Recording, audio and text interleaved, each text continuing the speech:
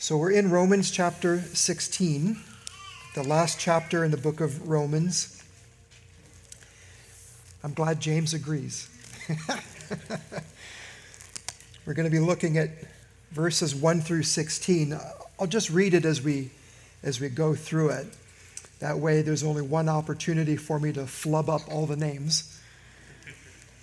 You'll notice there are a lot of names in this passage. Turns out there are 24 of them, 24 specific names mentioned, 2 who are not named, and so there's 26 individuals that Paul mentions here.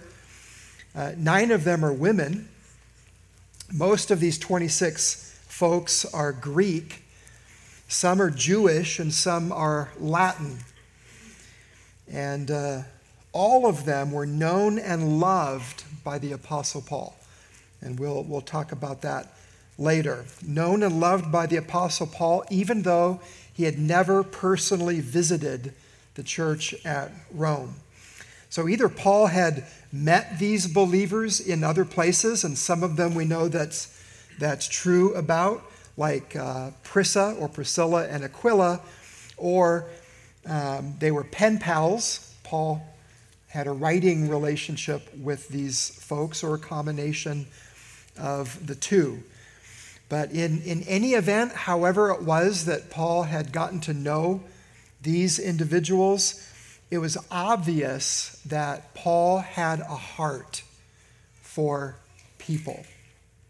So that's what we're going to see in this passage, in which we see here Paul's greetings to his friends. He's bringing his letter to the church at Rome to a close, and he does so very personally now by sending along these personal greetings.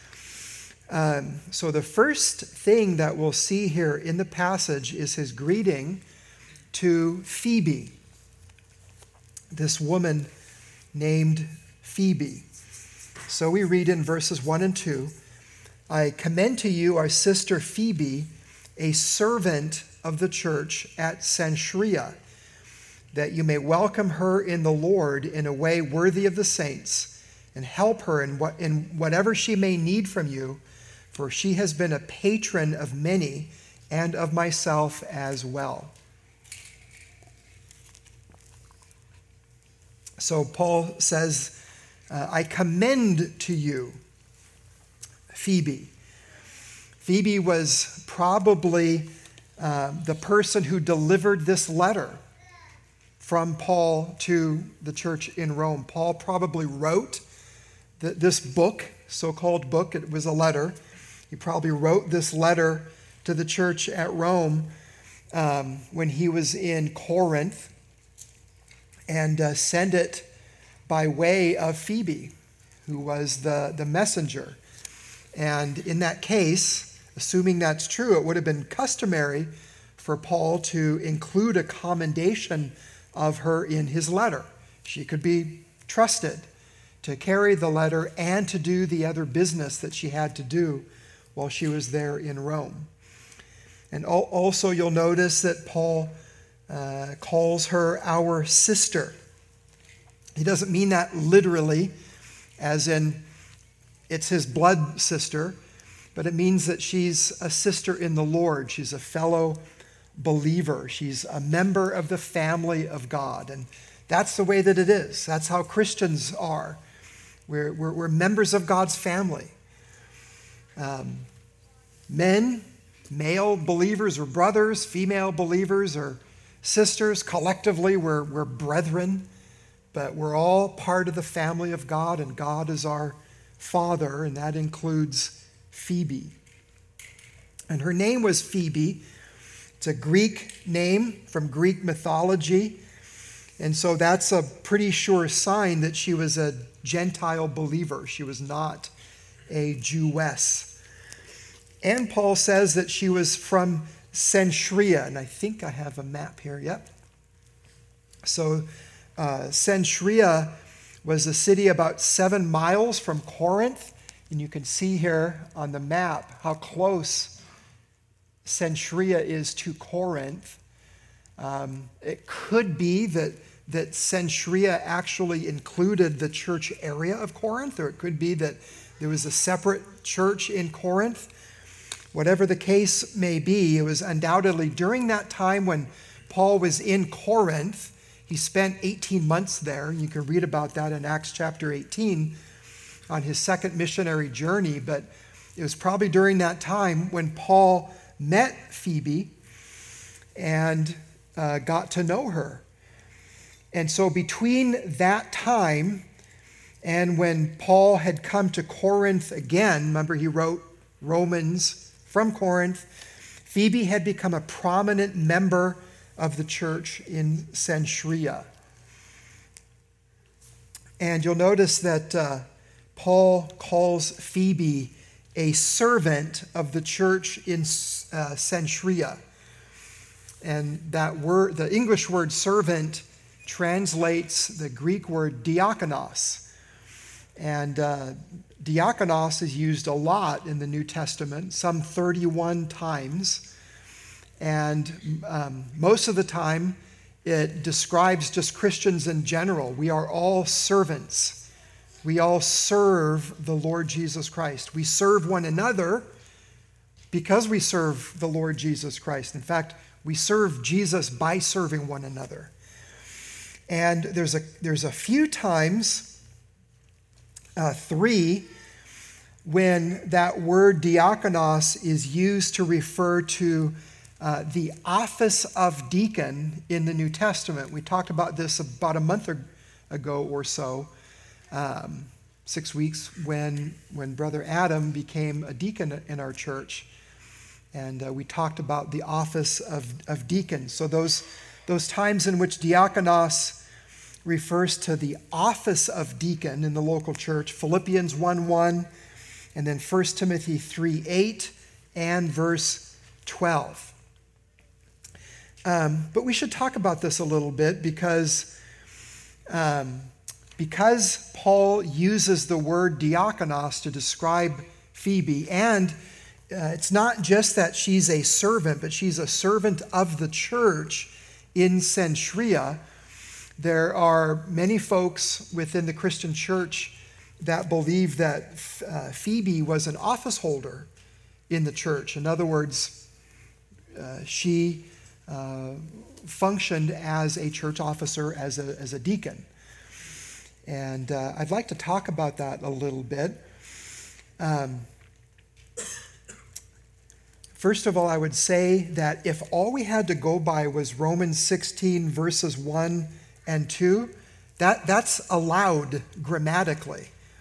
In other words, the language Paul uses just in that passage could allow for Phoebe to be a deacon, an office holder in the church. But it's a basic rule of biblical interpretation that Scripture interprets Scripture, and you use more clear and specific scriptures dealing with a particular topic to shed light on other passages that maybe aren't as specific and clear on a particular subject. And so here in Romans 16, because it's not clear that Paul is talking about the office of deacon, then we should interpret this passage in the light of 1 Timothy 3, where it is obvious that Paul is talking about the office of deacon. And so I'll have you turn there with me as a reminder, 1 Timothy chapter 3, verses 8 through 13. In 1 Timothy chapter 3, verses 1 through 7, Paul has just given the qualifications for the eldership, in other words, the office of elder. And in verses 8 through 12, he gives the qualifications for the diaconate, the office of deacon. And I'll just remind you that we're all servants of Jesus. We're all called to serve. But then there are leaders in the church who help to organize and manage the serving ministry of the church. Those are the deacons. And who is supposed to be a deacon in the local church? Paul says, deacons likewise must be dignified, not double-tongued, not addicted to much wine, not greedy for dishonest gain. They must hold the mystery of the faith with a clear conscience. And those qualifications could apply to men or women. And deacons, like elders, are to be examples to all believers of Christian character. But then it seems as if Paul gets really specific with respect to men and the kind of exemplary leadership that they're supposed to show in their homes, verses 10 and 11, and 12 actually. So let them also be tested first. Let them serve as deacons if they prove themselves blameless. Their wives likewise must be dignified, not slanderers, but sober-minded, faithful in all things. And some folks point out that the word wives there is a generic word that can just mean woman or women. But in the context, Paul is describing these women in the context of the deacon's household. So in verse 12, let deacons each be the husband of one wife, managing their children and their own households well. So if Paul is just describing women deacons in general in verse 11, it's really awkward because he's talking about men in the beginning and the end, supposedly. And the context does seem to fit that these women in verse 11 are the deacons' wives. And the deacons are, like elders, are supposed to manage their own households well so that their children at home are under control and their wives are dignified, not slanderers, but sober-minded, faithful in all things. And besides that, as any elder or deacon will tell you, their wives are very important to their ministry. So I believe that 1 Timothy 3, verses 8 through 12 is referring to men who hold the office of deacon. And so if we're going to talk about the office of deacon, we should look here where the office of deacon is clearly being discussed. And then when we come to Romans chapter 16, verses 1 and 2, where Phoebe is described as a servant, I think it's best understood to see Phoebe not as an office holder in the church, in the sense of 1 Timothy 3, verses 8 through 12, but she is a servant of the church. She was a trustworthy member of the church, a useful member of the church, a prominent member of the church. And it could be, we don't know for sure, but it could be that Phoebe was commissioned by her church in Cenchrea to do this task of delivering this letter from Corinth to Rome and then taking care of other business there in the church in Rome. Maybe to receive donations for the saints down in Jerusalem, because we know that that's where the Apostle Paul was headed. And I know that there are good Christians, godlier Christians than me, more able expositors of the scriptures than me, who believe that women can be deaconesses, office holders in the church, and God bless them. I'm not here to criticize anyone, but we need to be persuaded in our own consciences here locally, and this is what I understand the Word of God to teach. But in any event, here is Phoebe, this very important woman in the local church in a culture that did not treat women that way. And it turns out that there are going to be more women named by Paul in this passage who were not only close friends of the Apostle Paul, but useful servants, useful ministers of the Lord Jesus Christ in the church. And that is a very important lesson for us at the get-go. So Warren Wiersbe writes, 9 women are mentioned in this chapter: Phoebe, Priscilla, Mary, Tryphena, Tryphosa, Persis, the mother of Rufus, Julia, and the sister of Nereus. Some critics, so Warren Wiersbe continues, some critics have accused Paul of being against women, but no man ever did more to emancipate women from heathen bondage and dignify them in the manner God intended from the beginning. Paul teaches that women have a special and important place in the ministry of the local church. It was that way in the early church. It was that way here in the church at Rome, and it's that way in our church. We depend on our sisters in the Lord to keep things going. You are the glue that holds the church together, and us guys know it. So thank you, sisters. All right, so there's Prissa, which is a shortened form of Phoebe. Now we come to Prissa. And Aquila, they're mentioned in verse 3. Prissa is a shortened Latin form of the name Priscilla. So Paul says here in verse 3, "Greet Prissa and Aquila, my fellow workers in Christ Jesus."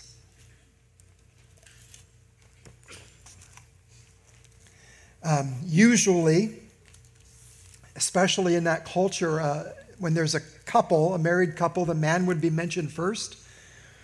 Sometimes in the New Testament's mentioning of Priscilla and Aquila, Aquila is mentioned first, but Priscilla was a very prominent woman in the church in her own right. And I think that's why Paul mentions her first here. Paul first met Prissa or Priscilla and Aquila in Corinth. So keep your fingers here in Romans 16, and let's look back in Acts chapter 18. This is when Paul visited Corinth and preached the gospel, made disciples, and organized them into a local church, which is what his pattern was. And he did that in the city of Corinth. So in Acts chapter 18, verses 1 through 3, we're trying to be introduced here to this couple, Priscilla and Aquila. After this, Paul left Athens and went to Corinth. By the way, since we have the map, there's Athens, so you can see that Corinth is a very short journey west of Athens. So that's why he went to Athens. Made sense. And he found a Jew named Aquila, a native of Pontus, recently come from Italy with his wife Priscilla, because the Emperor Claudius had commanded all the Jews to leave Rome. And he went to see them. And because he was of the same trade, he stayed with them and worked, for they were tent makers by trade. So that's where we get the idea that Paul himself was a tent maker.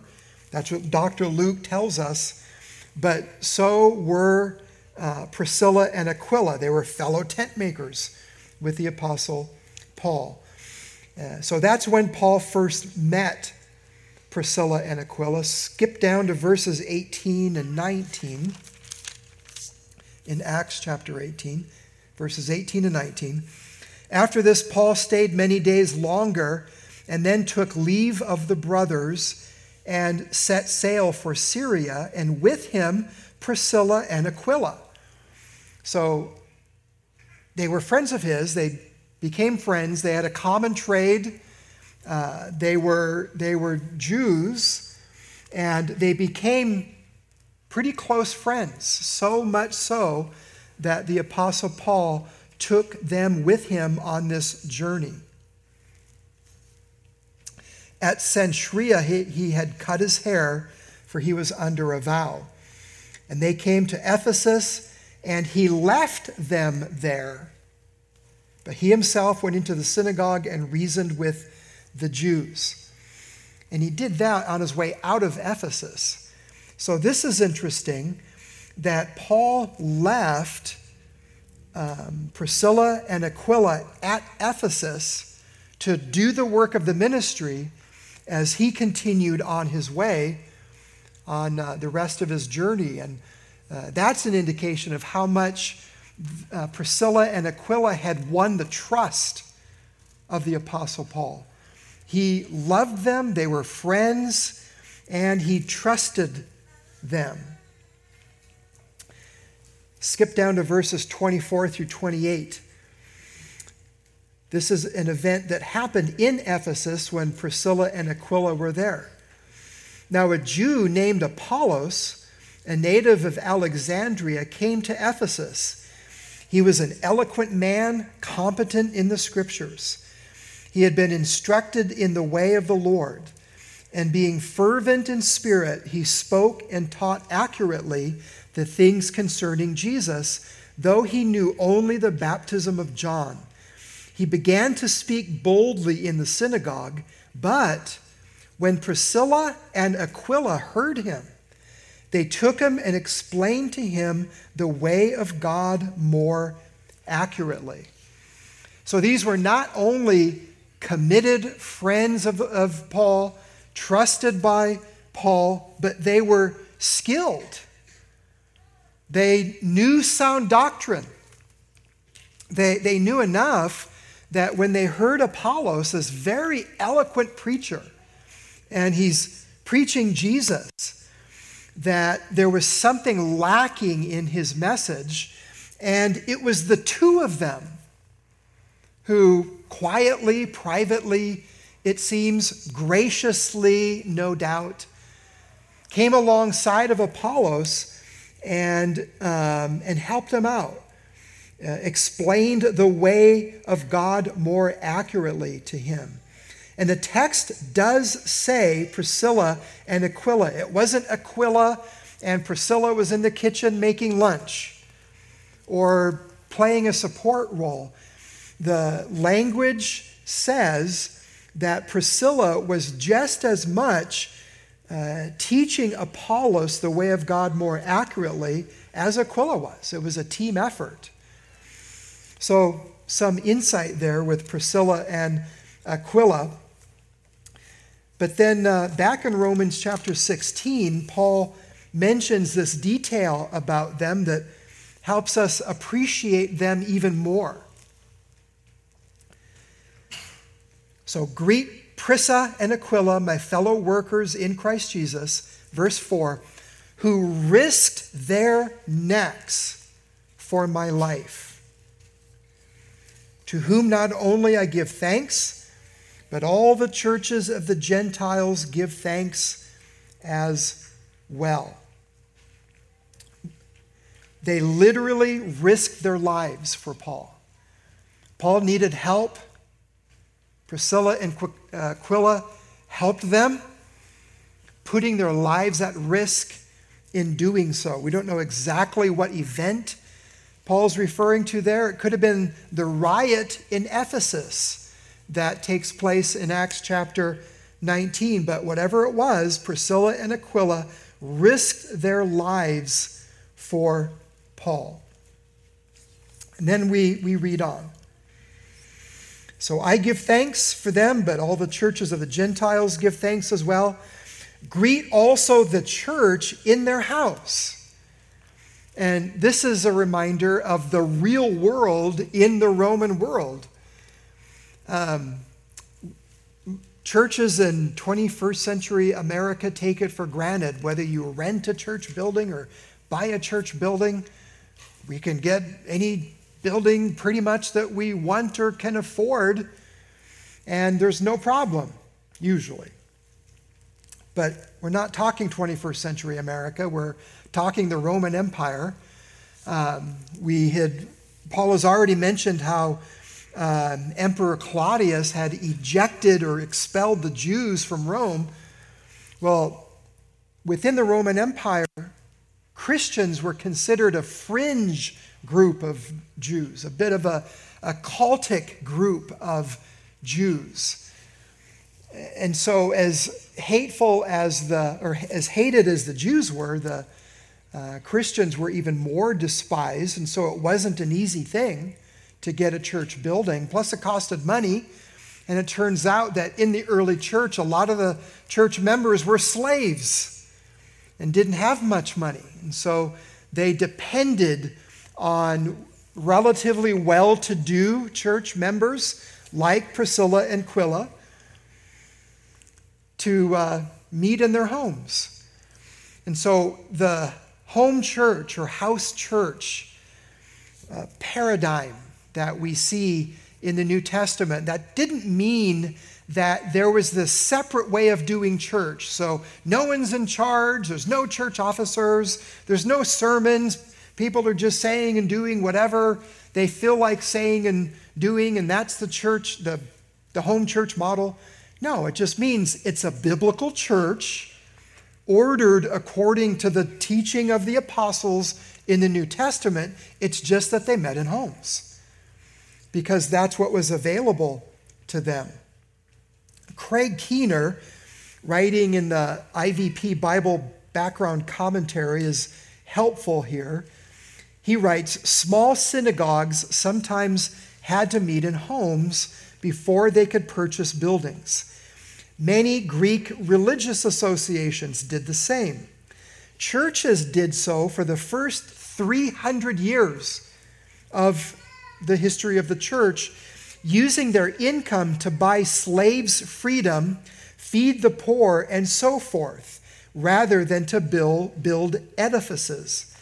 In Rome, many well-to-do apartments existed above shops in multi-story tenement buildings. Aquila and Priscilla probably lived above their artisan shop, which is very possible. They were tent makers, had a downstairs shop, and upstairs there was a church that met in their house.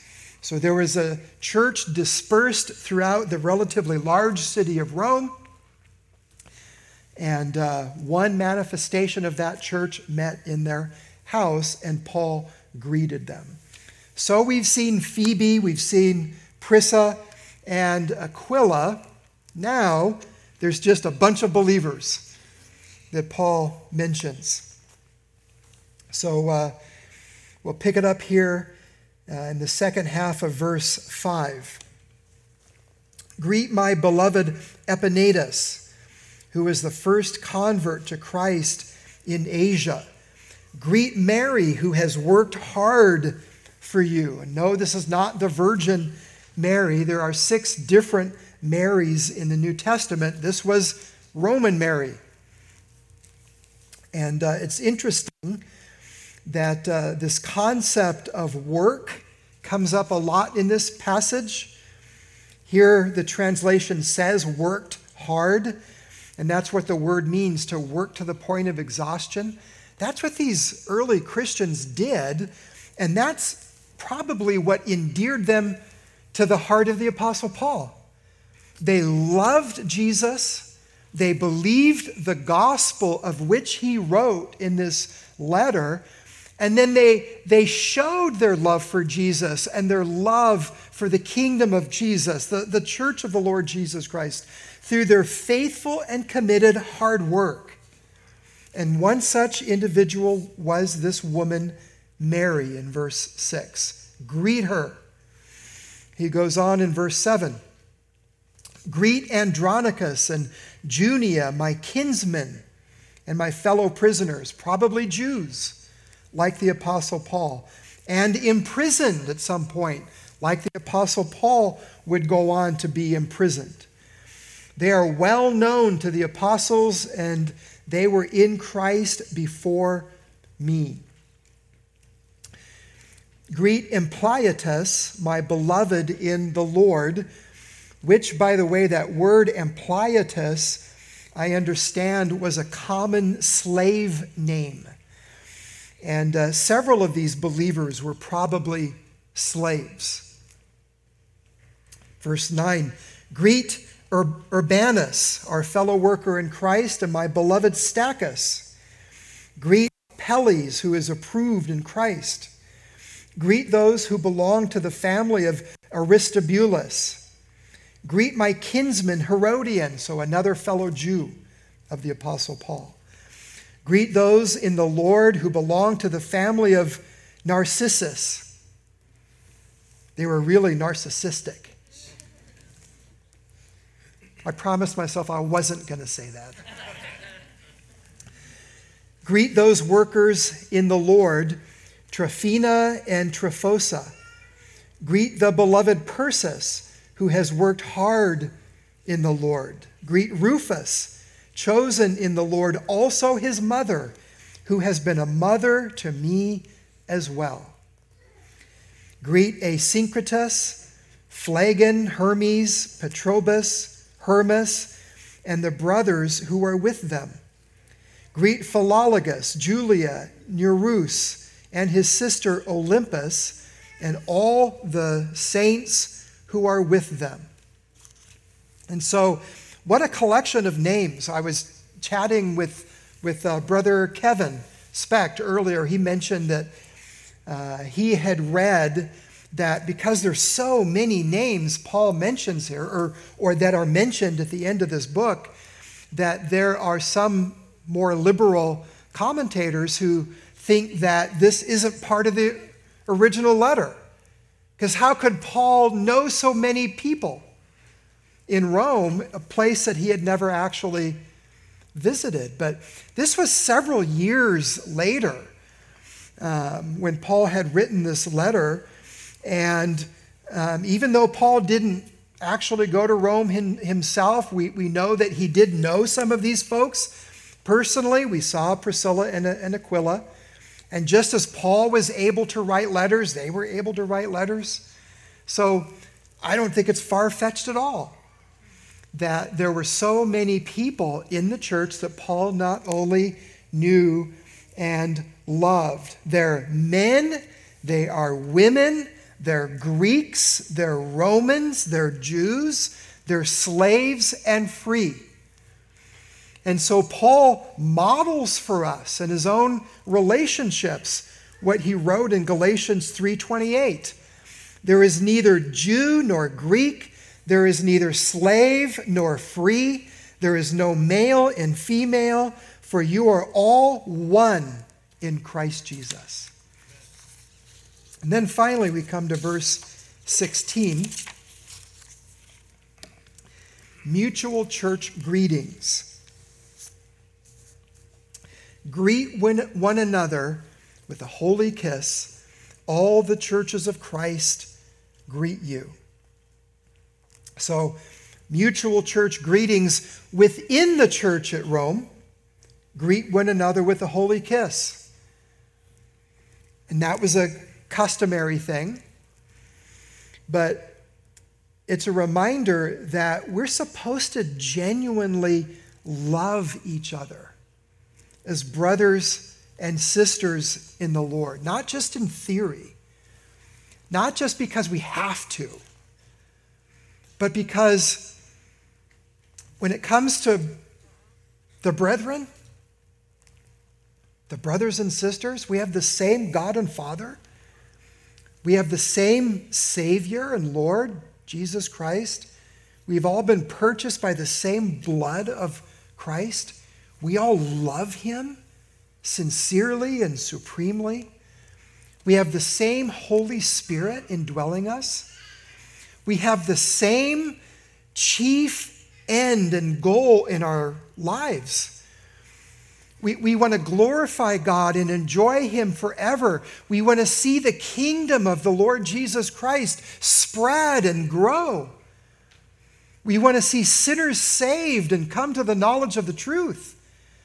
We have the most important things in common. And so, whatever might be different about us, there is so much reason for us to love each other and to express that. Earlier in chapter 12 and verse 10, Paul wrote, "Love one another with brotherly affection."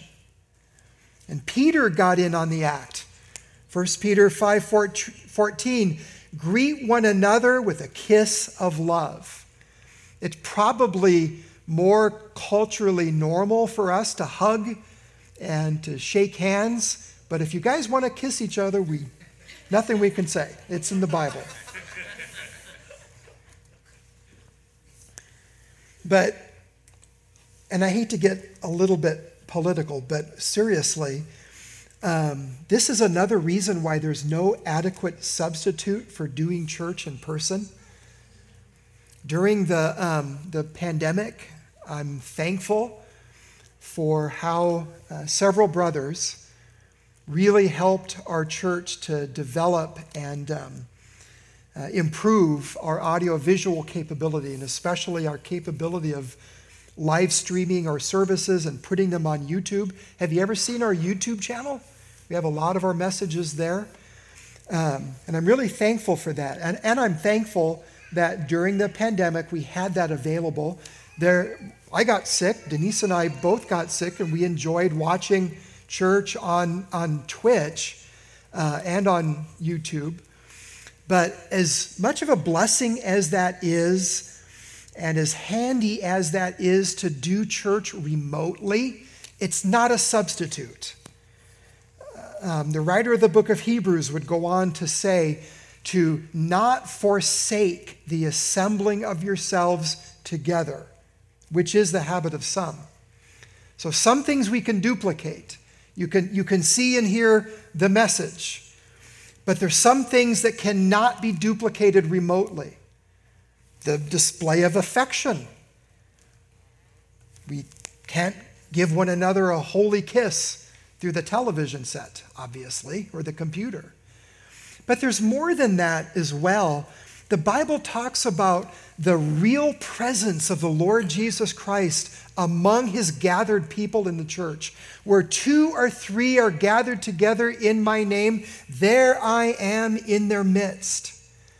And I know that I experience it, I think every Sunday. I'm trying not to exaggerate.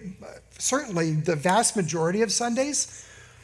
I know that for me personally, the Lord visits me and he blesses me at different times during the worship service, singing songs that sometimes make me cry, sometimes in the act of preaching, sometimes hearing the scripture read or whatever.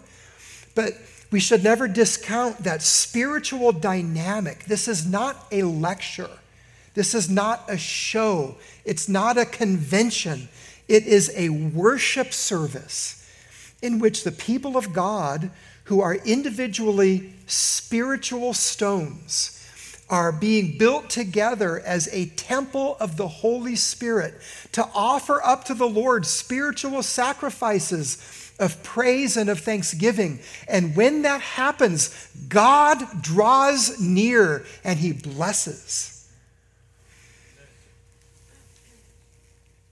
So don't ever shortchange the actual gathering together of the church. If you're sick, please stay home. If you can't be here, hey, no condemnation. But it should be the normal desire of Christians to gather together with other believers. So, mutual church greetings within the church and then from other churches. Second half of verse 16. All the churches of Christ greet you. There were other churches who were aware of the church at Rome, because Paul's going all over the place, almost single-handedly turning the Roman world upside down. And it seems that wherever he goes, he's telling Christians, he's telling churches about the church in Rome. And so those other churches are praying for them. They considered them to be their brothers and sisters in the Lord and friends. And so they sent along their greetings. And by the way, that's one reason why we appreciate these prayer letters that are exchanged by churches that are a part of an association that we're a part of. We're about to become a part of two. But FIRE, Fellowship of Independent Reformed Evangelicals. And they send out prayer letters from individual churches. And this morning we prayed for Grace Bible Church in Fenton,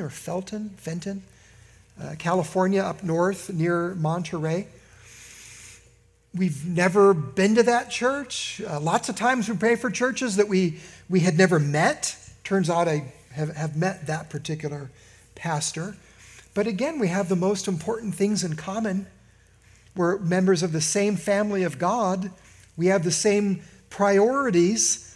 And so it's our joy to pray for other churches when we hear about their needs. And then it's also an encouragement for us when other churches pray for us. Kevin Gillette, by the way, is representing us this week at the Reformed Baptist Network General Assembly, and he's bringing a prayer report on our behalf. So individual churches are not islands in and of themselves. We are part of something bigger than ourselves. And the Apostle Paul, in his church planting and pastoring ministry, modeled that. And so as we consider this passage and we bring it to a close, there's one big takeaway from considering all these names and this affection and this genuine love that the Apostle Paul had for these various believers of all stripes. And that is, if we love the Lord Jesus Christ, we will sincerely love other believers and cultivate close relationships with them. How many times have you heard people say, Jesus I like, Christians, not so much. I don't like Christians. Well, Christians go along with Christ, and Christ goes along with Christians. Christians are members of his body. There's a body of Christ. And it's part of our spiritual instinct when the Holy Spirit has regenerated us and taken up residence within our souls. It's part of our spiritual instinct as we love Jesus to love the people of Jesus as well. Jesus said, "By this all people will know that you are my disciples if you have love for one another." And then John, in 1 John chapter 3, wrote this, "We know that we have passed out of death into life because we love the brothers and sisters, the brethren. We love Christians." That's how we know we've been born again. "Whoever does not love abides in death. By this we know love, that he laid down his life for us, and we ought to lay down our lives for the brothers." Do you know what was really delightful this morning? There's lots of examples of this. I was up front here talking with Brother Ron, and we both kind of looked in the back, and all of the seats were, it was like 10:30. All of the seats were empty, just about. You guys were all standing back there fellowshipping, talking, enjoying one another's company. I think I saw a few holy kisses, if I'm not mistaken. Or maybe I need to clean my glasses. But that's just your instinct. No one's telling you to do that. You're not under orders to do, well, I guess we are technically. But that's the Holy Spirit working within you. The Holy Spirit enables you to recognize that's a brother. That's a sister. I love you. I want to spend time with you. I want to cultivate a relationship with you. I want to be a friend of yours. I want to share your burdens. I want to pray for you. I want to serve you.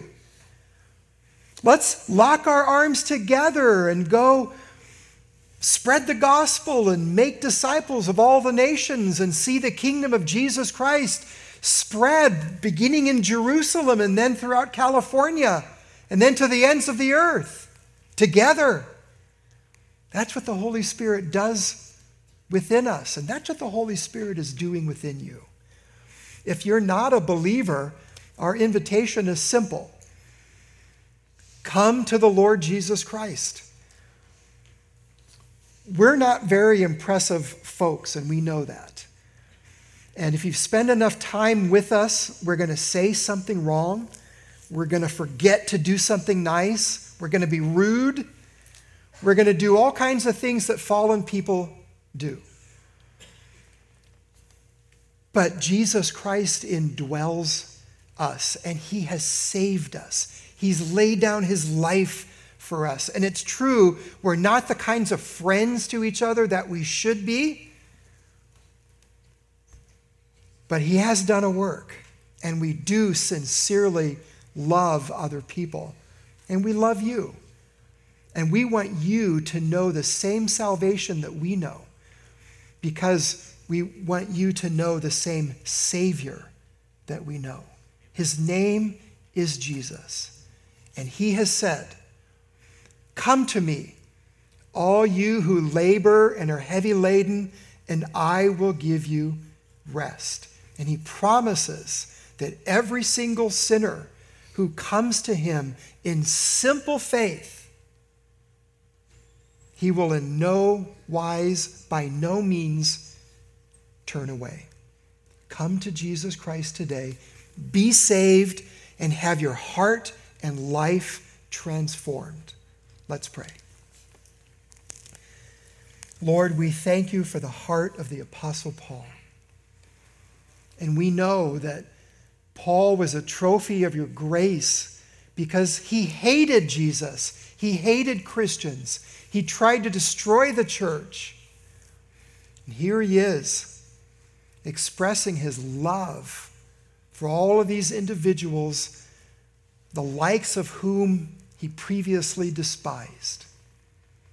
What a powerful and gracious Savior we serve.